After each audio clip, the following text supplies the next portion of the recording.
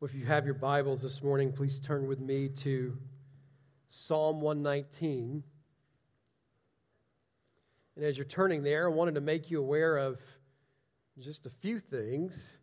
Number one, Laura and I wanted to be here as quick as possible, and we are so glad to be here today. Next Sunday, Laura's sister is getting married in Birmingham, and that's been on the calendar for quite some time. And so we'll be in Birmingham celebrating her sister's wedding next weekend. So Justin will be filling the pulpit next Sunday. Hope you'll come for that. He'll be preaching to us from Ephesians 2. And then another date I wanted to make you aware of is March the 17th. And so if you are a calendar person, that will be what we call an installment service. And I realize that will not be my first official Sunday, but my dear friend, Matt Powell, will be here to come exhort Bear Cove how you can strengthen and encourage and pray for your pastor. And he'll also give me a challenge in leading us as God's people. So March the 17th, if you will mark that on your calendar, my friend Matt Powell from First Baptist Church of Tupelo, Mississippi, will be here. He grew up under the ministry of Adrian Rogers, and so I believe you'll be very blessed by his preaching. So mark that day, March 17th. We're looking forward to having him here. This morning we will be in Psalm 119, verses 89 through 96. Several years ago, one popular preacher came up and opened his Bible, and he turned to Psalm 119. He read Psalm 119. He dropped the mic, and he walked off the stage. That won't be happening this morning. But, and I did not give that any thought either. So we are going to be in this particular section of Psalm 119. And today's sermon title is Standing on God's Word. Standing on God's Word. We'll be in verses 89 through 96. Let's read the text this morning. Forever, O Lord, your word is firmly fixed in the heavens.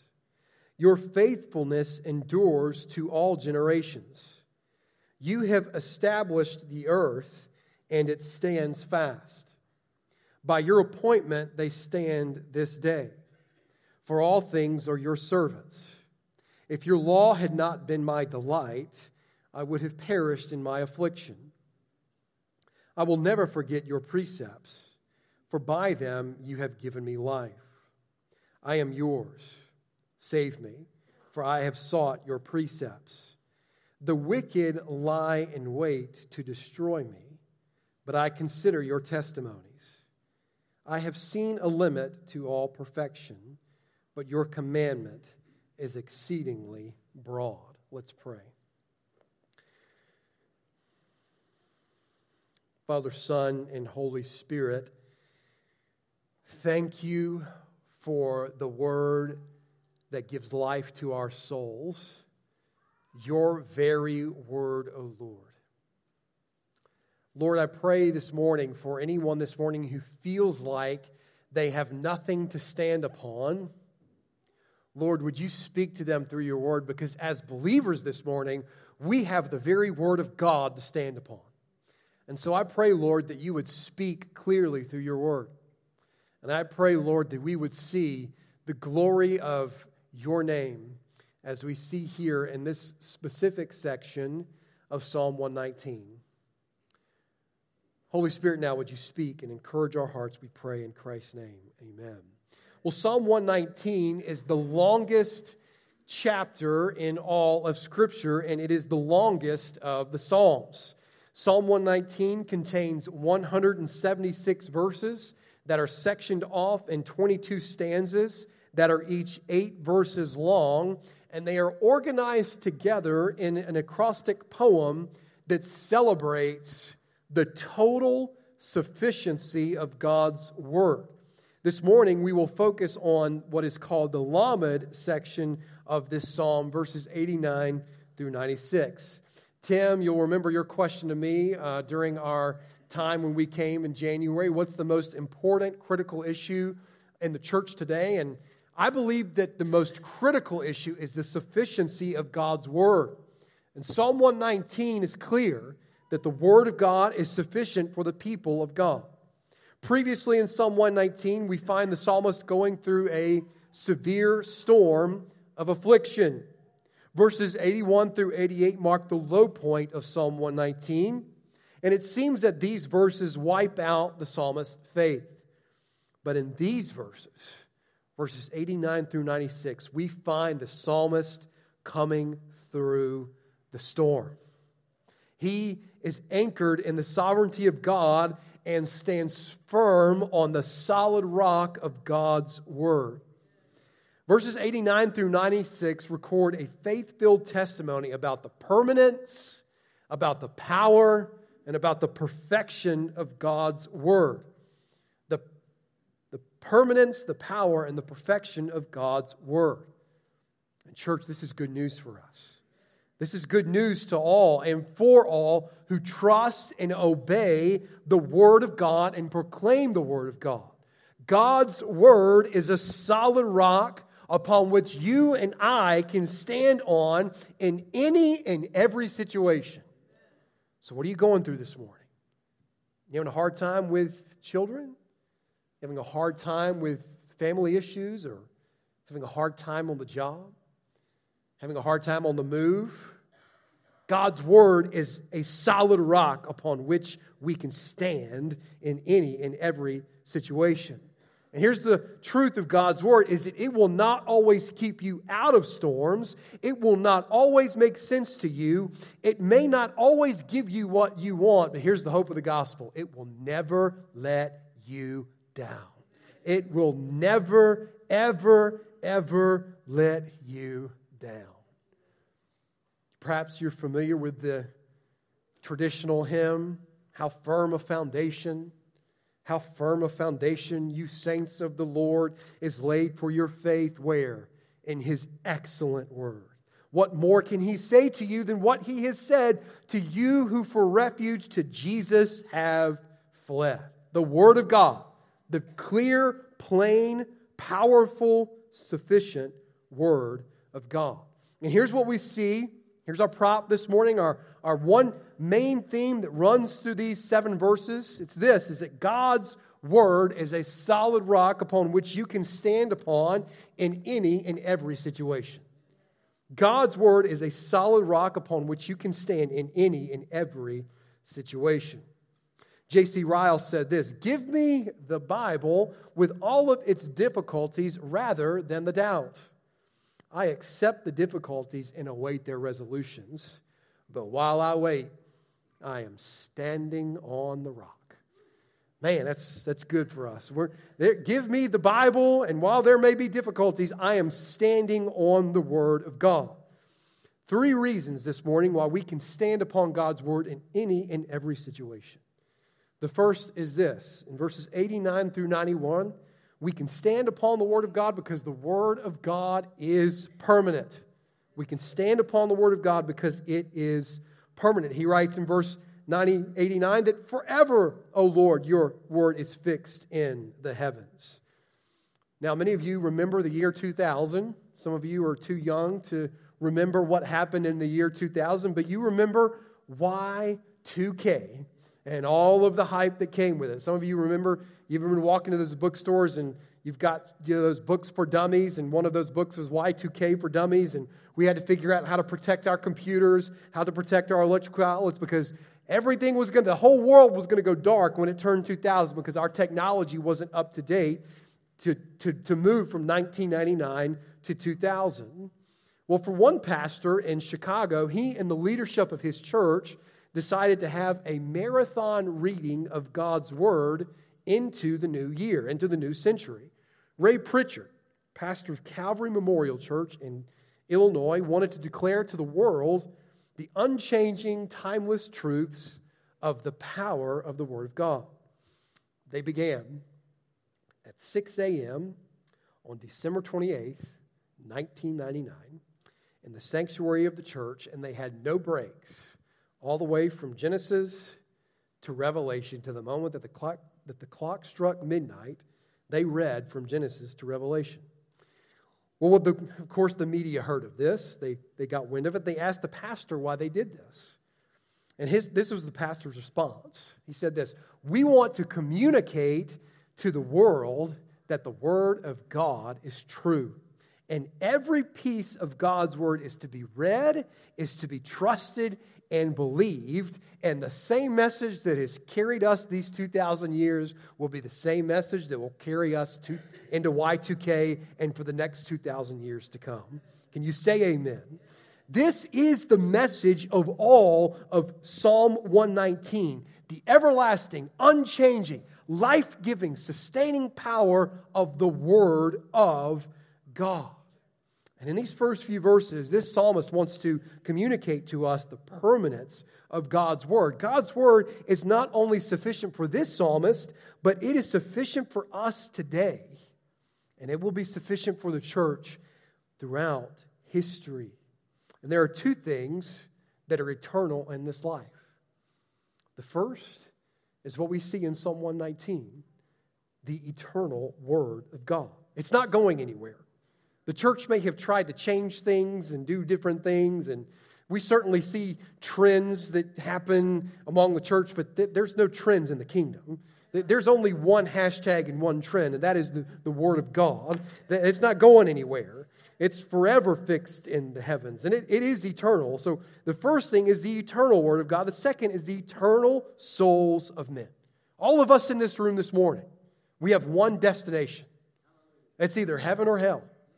It's either heaven or hell. Our souls are eternal. And if you are not in Christ this morning, God in a moment, by the power of His Word, can speak the word of truth to your heart, transform your heart, your mind, your very life by His grace. And if you are not in Christ this morning, I plead with you to respond to the Word of God. Billy Sunday, he said this. He said, "I am a Christian because the Word of God says I am, because I did what the Bible says, and because I am standing on the Word of God. And if the Bible goes down, I am going down with it." Well, here's just a real quick thought, Billy Sunday, who's gone to be with the Lord, by the way. The Bible ain't going down. It ain't going nowhere. It has stood the test of time. It will always stand the test of time. The Bible will be eternal. It is permanent. The Word of God is forever fixed in the heaven. There's twofold trustworthy statements here about the permanence of God's Word. We see the heavenly perspective of God's sufficient Word. It's forever fixed where? In the heavens. What is the nature of the trustworthiness of Scripture? It is firmly fixed. Now, we got some builders in here, right? I've been told we've got some people that build houses. And so you know that when you build a house or when you go to buy a house, what's the most important thing? What's the first thing that a realtor looks at? It's the what? The foundation. And if there are foundational issues to the home, you know that house probably is not going to be worth much money. This here, the psalmist is saying that the Word of God has a sure and a strong, firm foundation because it ain't fixed here. It's not fixed outside up here. It's fixed up there. The Word of God is fixed in the heavens. The Word of God is the sustaining pillar of the universe. It is secure. It is settled. It is firm. There is nothing that we can do to change its authority, to change its power, or to change its voice over our lives. That's why Psalm 95 this morning, today if you hear His voice, do not harden your hearts. God's Word is firmly fixed, and it's firmly fixed in the heavens. God's Word is transcendent, it is supernatural, and it's independent upon the affairs of the world. It cannot be taken down by either earthly enemies or spiritual enemies. It stands unmatched, unrivaled, and it is victorious in all of its ways. The Word of God. Some of you might remember the famous atheist by the name of Voltaire. Voltaire was a very famous atheist who was very influential in the world in his ideas. And before he died, he made the statement that in 50 years, the Bible will be no more. Well, sure enough, Voltaire died, and who was it that came to buy his house? It was the Bible Society who came to buy his house. And they littered the walls with Scripture, and all of the walls were filled with Scriptures from the Word of God. And that Bible Society would translate the Bible in many different languages around the world. You don't bury the Bible buries you. We have good news this morning. The Bible, the Word of God, is firmly fixed. But we have better news too, that it is firmly fixed in the heavens. And it's firmly fixed in the heavens forever. This is why, church, we have no reason to panic this morning. When we think about the events of the world and all of the warfare that is going on, which Paul will remind us that there's a war going on in the heaven, in the secret place, in the heavenly places. This is why we don't have to panic, because the Bible isn't the book of the week. The Bible isn't the book of the month. The Bible isn't the book of the year. It isn't even the book of the decade. It's not the book of the century. It is the only book that stands the test of time. It is the only book that will last forever and ever and ever. It's why Isaiah 40 verse 8, that he can say that the word of the Lord endures how long? Forever. Scripture, this is again, let me just say very quickly, some people get into these arguments, well, the Bible can't be true because of these inconsistencies, et cetera, et cetera. No, the Bible is fully consistent. It's very consistent on this issue. The New Testament will firmly back this up, that the Word of God endures forever. So we've seen the heavenly perspective of God's Word, but we also see the earthly perspective of Scripture. Look at verse 90. Your faithfulness endures to all generations. You have established the earth, and it stands fast. Verse 90 is one of the only several verses that does not have a direct reference to Scripture. We've seen it in verse 84, verse 90, verse 121 through 122, and verse 132. But there is an indirect reference to Scripture here, however. Look at verse 90. Your what? Your faithfulness. What does that mean? That means that God keeps His word. So there is a reference here about the character of God's word. He points us to the faithfulness of God. Psalm 100 verse 5 says that the Lord is good, and His faithfulness endures forever, and His steadfast love to all generations. He is saying that you can trust the Word of God because the Word of God is what? It's faithful. How do you know God is faithful? Verse 90 says that you have established the earth, and it stands fast. Verse 89, if you want to know the Word of God can be trusted, look up. But if you want to build it further, look around. Look around you. Look around the world. Look at creation as it stands fast. Just look at the world and see how it affirms the steadfast Word of God. The fact, and here Laura and I just moved from Florida, so we didn't really have seasons there. But the fact that the seasons keep passing tells us that God is faithful. The fact that the flowers, they keep blooming, reveal the faithfulness of God. The fact that the earth is just close enough to the sun so that we don't freeze, but it's just far enough so that we don't burn up, is proof that God is faithful. God has established the earth, and because He has established it, it stands fast. God put it there, and it stayed there. When God spoke in Genesis 1, creation, He spoke, and it stayed there. Creation did exactly what He said. And we see this, so we can trust the Word of God because it is permanent. It's forever fixed in the heavens. Verses 92 through 95, we can trust the Word of God because the Word of God is powerful.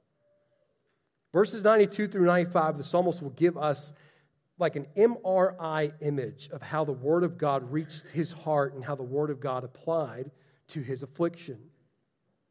Verse 89, the Word of God is settled. Verses 90 through 91, the Word of God stands firm. Verses 92 through 95, the Word of God is powerfully sufficient. Well, then that bids us the question, how do we experience the power of God's Word in our lives? Well, he gives us the answer here in this section of this psalm. Verse 92, he gives us the picture of delight. If your law had not been my delight, I would have perished in my affliction. So we have this picture of us needing to delight in God's Word. It's one of the most powerful truths in Psalm 119. Delighting in the Word of God. Here's what delighting in the Word of God does. It gives us a proper perspective of affliction. When we are delighting in the Word of God, it gives us the right biblical understanding of our affliction. Turn back with me to verse 67. Verse 67. Before I was afflicted, I went listen to this. Before I was afflicted, I went astray, but now I do what? I keep your word. Verse 71. It is good for me that I was afflicted, that I might learn your statutes. Verse 75. I know, O Lord, that your rules are righteous, and that in faithfulness you have afflicted me. Verse 92. If your law had not been my delight, I would have perished in my affliction. Hear me this morning. There's something about our suffering. There's something about the trials that we face that increase our delight of the Word of God. Ultimately, this will point us to Jesus, who perfectly went to the cross to die for our sin. And ultimately, we see that Jesus is the only one that can perfectly live this out as he's tempted by the enemy in the wilderness, as he does what? As he quotes the Word of God to the enemy. No one perfectly meditates upon the Word except Christ. That's what Psalm 119 will ultimately point us to, is that ultimately only the Savior perfectly delights in the Word of God. Verse 92, his devotion to the Word does not make him exempt from his affliction.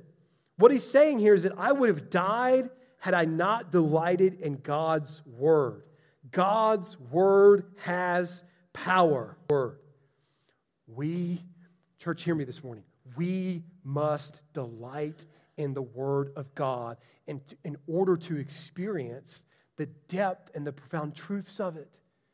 We must meditate on His Word if we are to do what He's called us to.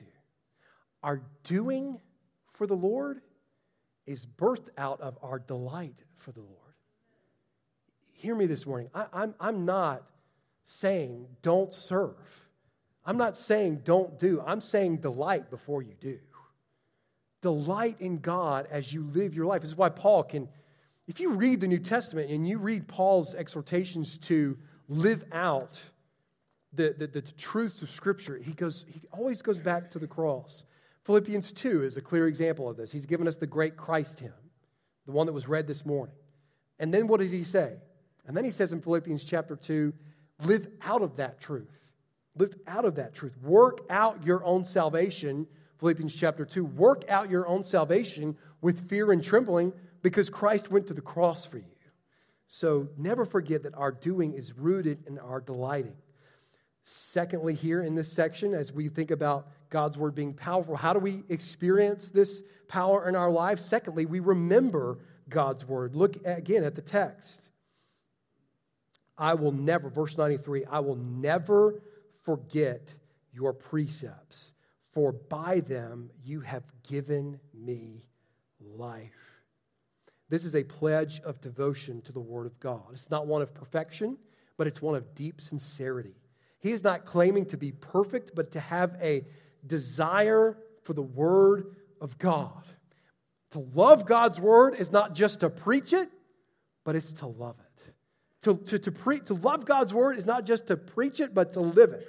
He says, you have given me life. God's Word has the power to put you on your feet again. This morning, as you are hearing the Word of God, the Holy Spirit can put you on your feet again because of His Word. Our confidence in God's Word leads to a future strengthening grace. We got to remember, in fact, if you read the Old Testament, one of the most important words in the Old Testament is remember. It's to remember and look back at what God has done. So delight in God's Word, remember God's Word, and here again he says, seek God's Word.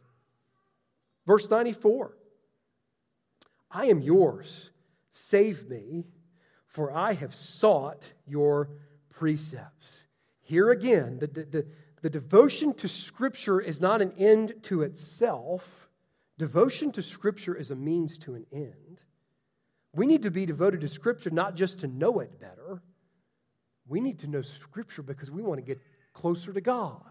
It's not just to puff us up with knowledge here. It's so that our hearts and our lives will be transformed because we want to get closer to God. And listen here, the testimony of those who are His is, I am yours.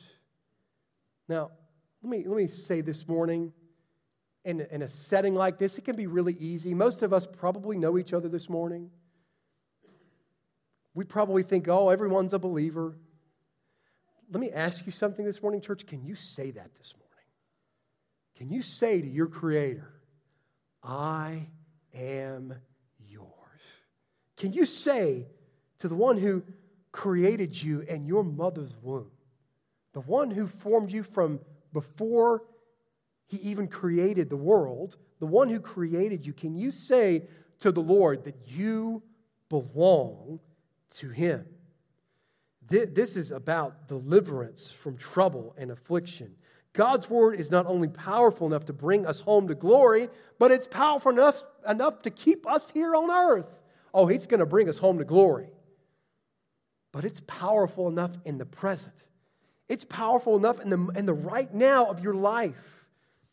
And again, this is about direction, not perfection. This passage is not about perfection. Hear me this morning. It's about direction. It's about the way that the Word of God shapes our heart. Matthew 6:33, seek first the kingdom of God and His righteousness, and what? And all these things will be added to you. Fourthly, we must consider God's Word.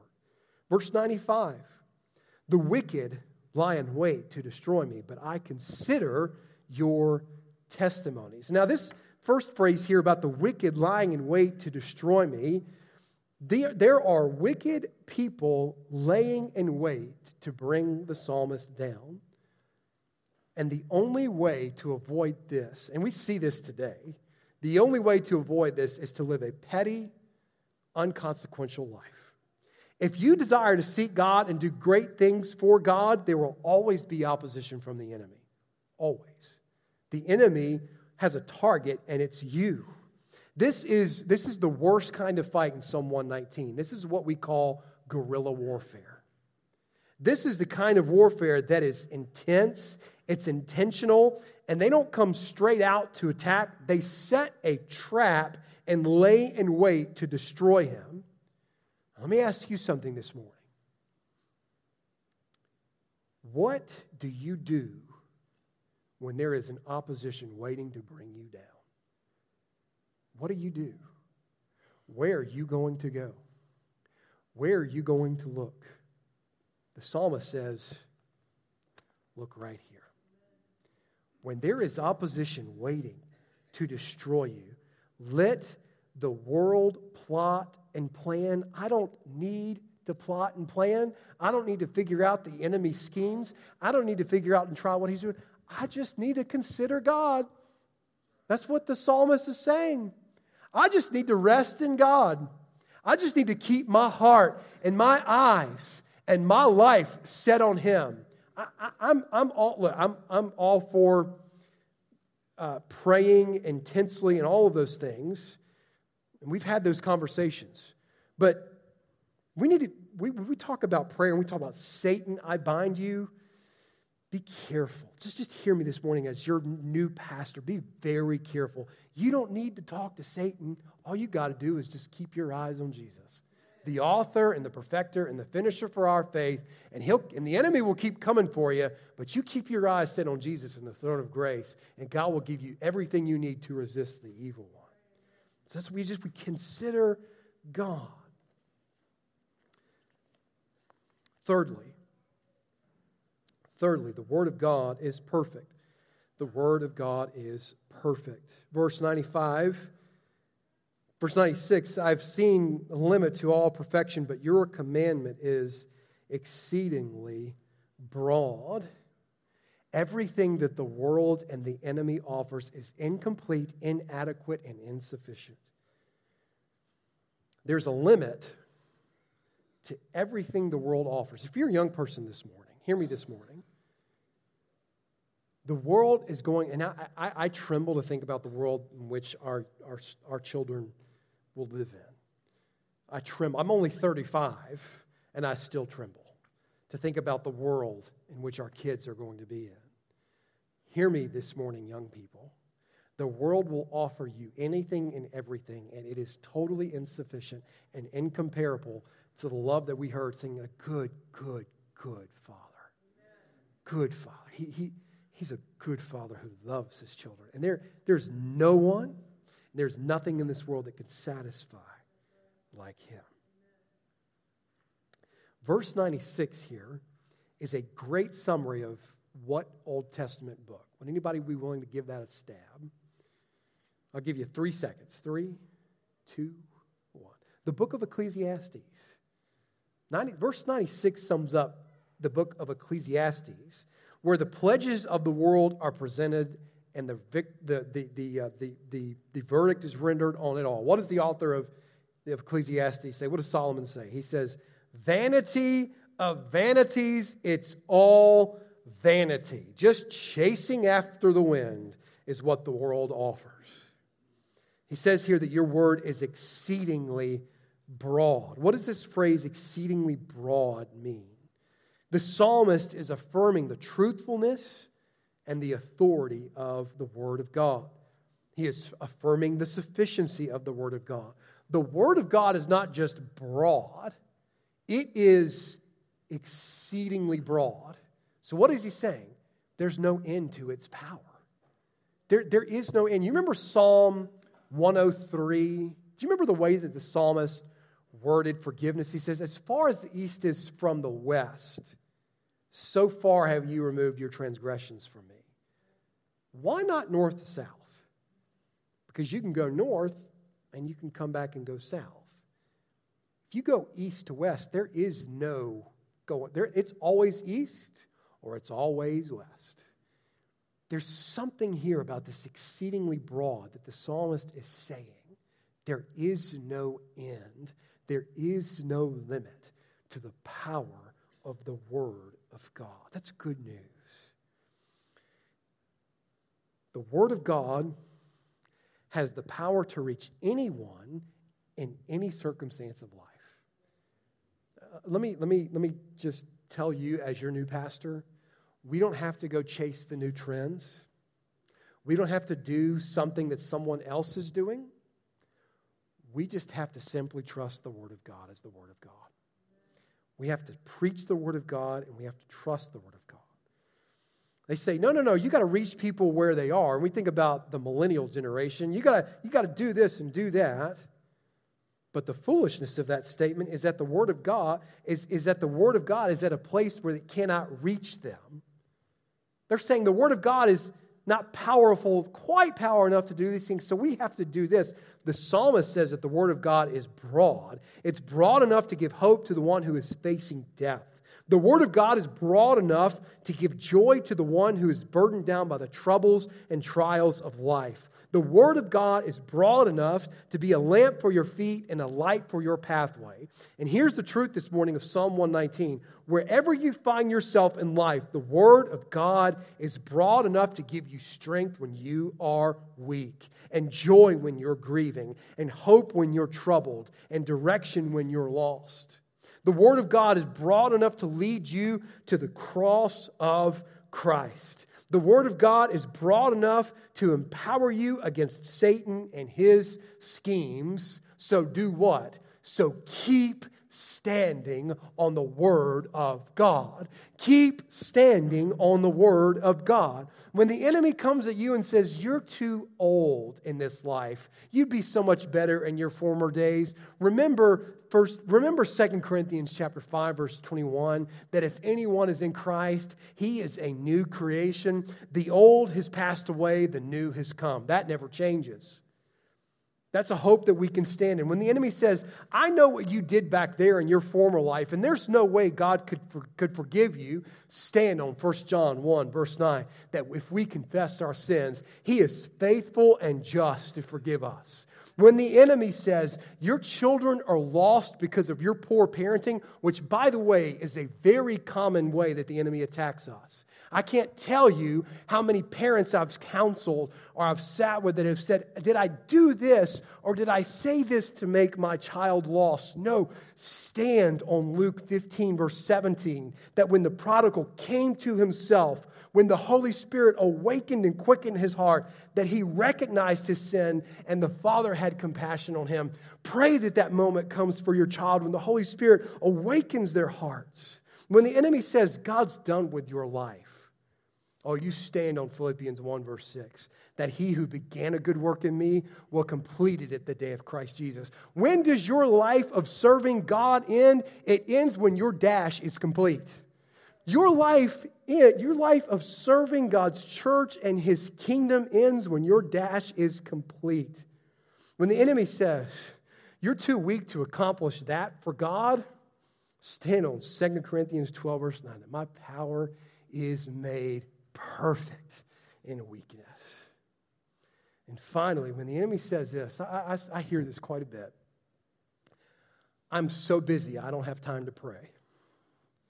Man, when the enemy says, you're too busy to pray, stand on Mark 1, verse 35, that before Jesus went into all of the towns throughout Galilee to preach the gospel of the kingdom, Mark will note for us that before he preached, he prayed.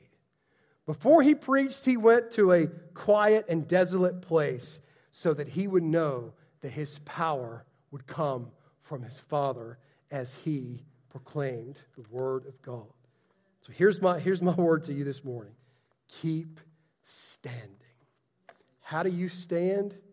You look to Jesus. Because here's good news this morning. You can't stand apart from the Holy Spirit's work in your life. You can't stand on the Word of God unless the Holy Spirit is strengthening and drawing you. Jesus says in John 15, abide in me. I am the vine, you are the branches. And when we abide in Him, Jesus says later in that passage, by this my Father is glorified. How is God glorified? He's glorifying and are abiding in Him and trusting His work in our lives. But let me ask you something as we close. I find that one of the greatest battles for the believer today is that believers don't know that they can live a victorious Christian life. Now, hear me this morning. I'm not talking about some crazy prosperity gospel. I'm talking about the basic power of the Word of God. And what I find is that if we're not delighting in God's Word, we'll live lives of destruction. Broken marriages, broken homes, churches that are disunified and divided. Our 30-somethings class is going through the book of 1 Corinthians, which they just started. And one of the things that you see in 1 Corinthians is a divided church. Let me say, Bear Cove, how are we going to be unified? We're going to be unified because we're going to stand on the Word of God. And when we do that, great things are coming for God's people as we seek Him and as we trust Him. Let's pray.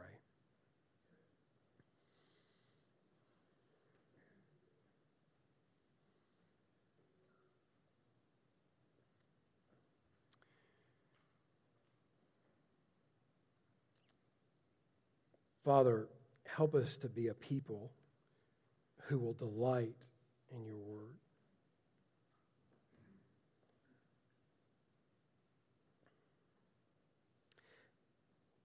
as we're praying, and praying over the sermon this morning and this week,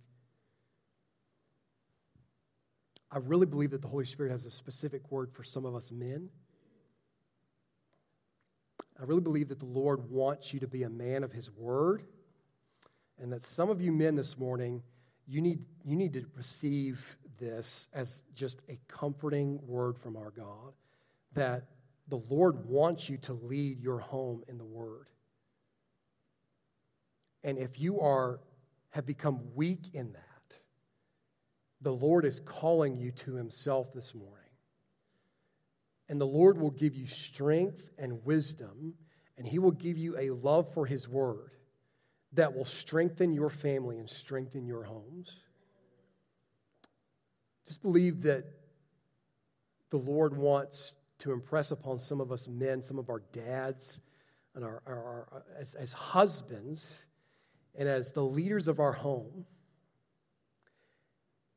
the Lord wants to stir in you a love for His Word that's going to transform your home. So, Lord, we ask that you would strengthen your people this morning. We ask that as we consider this part of your word, that we would be a people who are standing on your word, the word of God that is forever fixed in the heavens. We pray in Jesus' name. Amen. We are going to have a time of invitation, and we're going to, if you would like to come and to receive prayer, perhaps you're really struggling in your love for God's word. And you'd say, I just would like prayer, just to ask the Holy Spirit to help me be to invest my time better. So if you would like prayer this morning, please come as we close. Will you stand with me?